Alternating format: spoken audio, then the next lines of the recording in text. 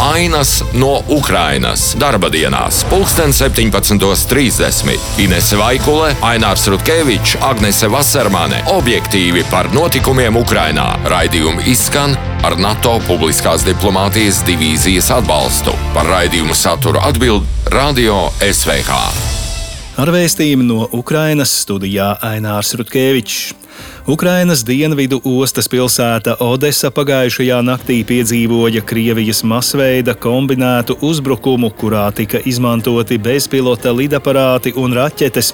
Ukrainas bruņotie spēki vēsta, ka Krievija raidījusi 19 triecienu dronus Šahed, kā arī 12 raķetes Kalibr un 2 raķetes Oniks. Ukrainas pretgaisa aizsardzība spējusi notriekt visus dronus, kā arī 11 raķetes Kalibr, tomēr nenotriektās raķetes trāpījušas ostas infrastruktūrai. Būtiski postījumi nodarīti jūras pasažieru stacijai, savukārt tai līdzās esošajā viesnīcā, kas jau vairākus gadus netiek izmantota, izcēlies ugunsgrēks. Raķetes Oniks iznīcinājušas labības noliktavas un triecienos cietis arī Hersonas apgabals. Ukrainas dienvidu militārās pavēlniecības preses pārstāve Natālija Humeņuka izteikusies, ka apšaudot valsts dienvidu daļu, Krievija acīmredzot mēģina pārbaudīt pretgaisa aizsardzības blīvumu. Viņi saprot, ka ostas infrastruktūra ir mūsu reģiona prioritāte un ka tā tiek aizsargāta. Tieši tāpēc notikušais uzbrukums bija gan masveida, gan ar kombinētiem līdzekļiem, norādīja Humeņuka. Viņa arī piebilda, ka no krītošām atlūzām bojāta arī kāda privāta māja Odesas priekšpilsētā. Aizvadītajā diennaktī uzbrukumus piedzīvojusi nevien Ukraina, bet arī Krievija. Agresoru valsts aizsardzības ministrija vēstīja, ka tās pretgaisa aizsardzības sistēmas virs Krimas pussalas notriekušas 4 Ukraiņa bezpilota lidaparātus. Portāls LSM ziņo, ka Ukrainas droni uzbrukuši arī Kurskas apgabalam Krievijā, kur bojātas vairākas mājas, tostarp kāda administratīvā ēka. Vēl 2 Ukraiņu bezpilota lidaparāti tika iznīcināti Belgorodas apgabalā netālu no Krievijas un Ukrainas robežas.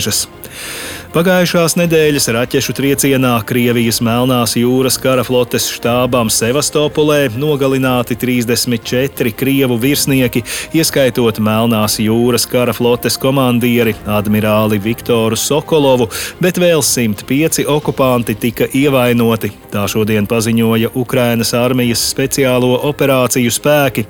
Tie komentēja arī 13. septembrī veikto raķešu triecienu Sevastopolis kuģu remonta rūpnīcai, kad tika nopietni bojāts lielais desanta kuģis Minsk un Krievijas jūras spēku zemūdene Rostov-na-Donu. Paziņojumā minēts, ka tā kā nākamajā dienā pēc uzbrukuma lielajam desanta kuģim bija paredzēts doties kaujas dežūrā, uz tā atradās personāls un neatgriezeniskie zaudējumi bija 62 okupanti.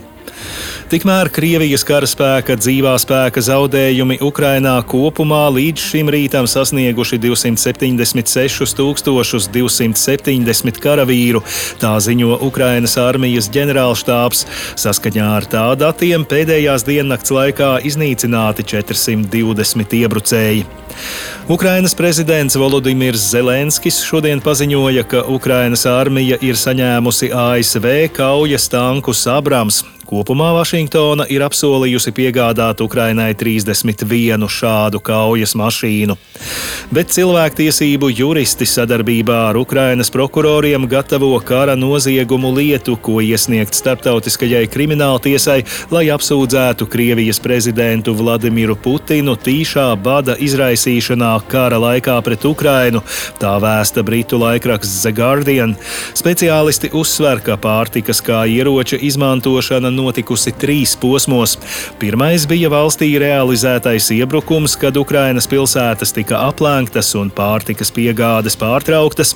Otrā fāze ietvērusi pārtikas un ūdens krājumu un enerģijas avotu iznīcināšanu visā Ukrainā kauju laikā. Tie uzskatāmi par objektiem, kas ir būtiski civiliedzīvotāju izdzīvošanai.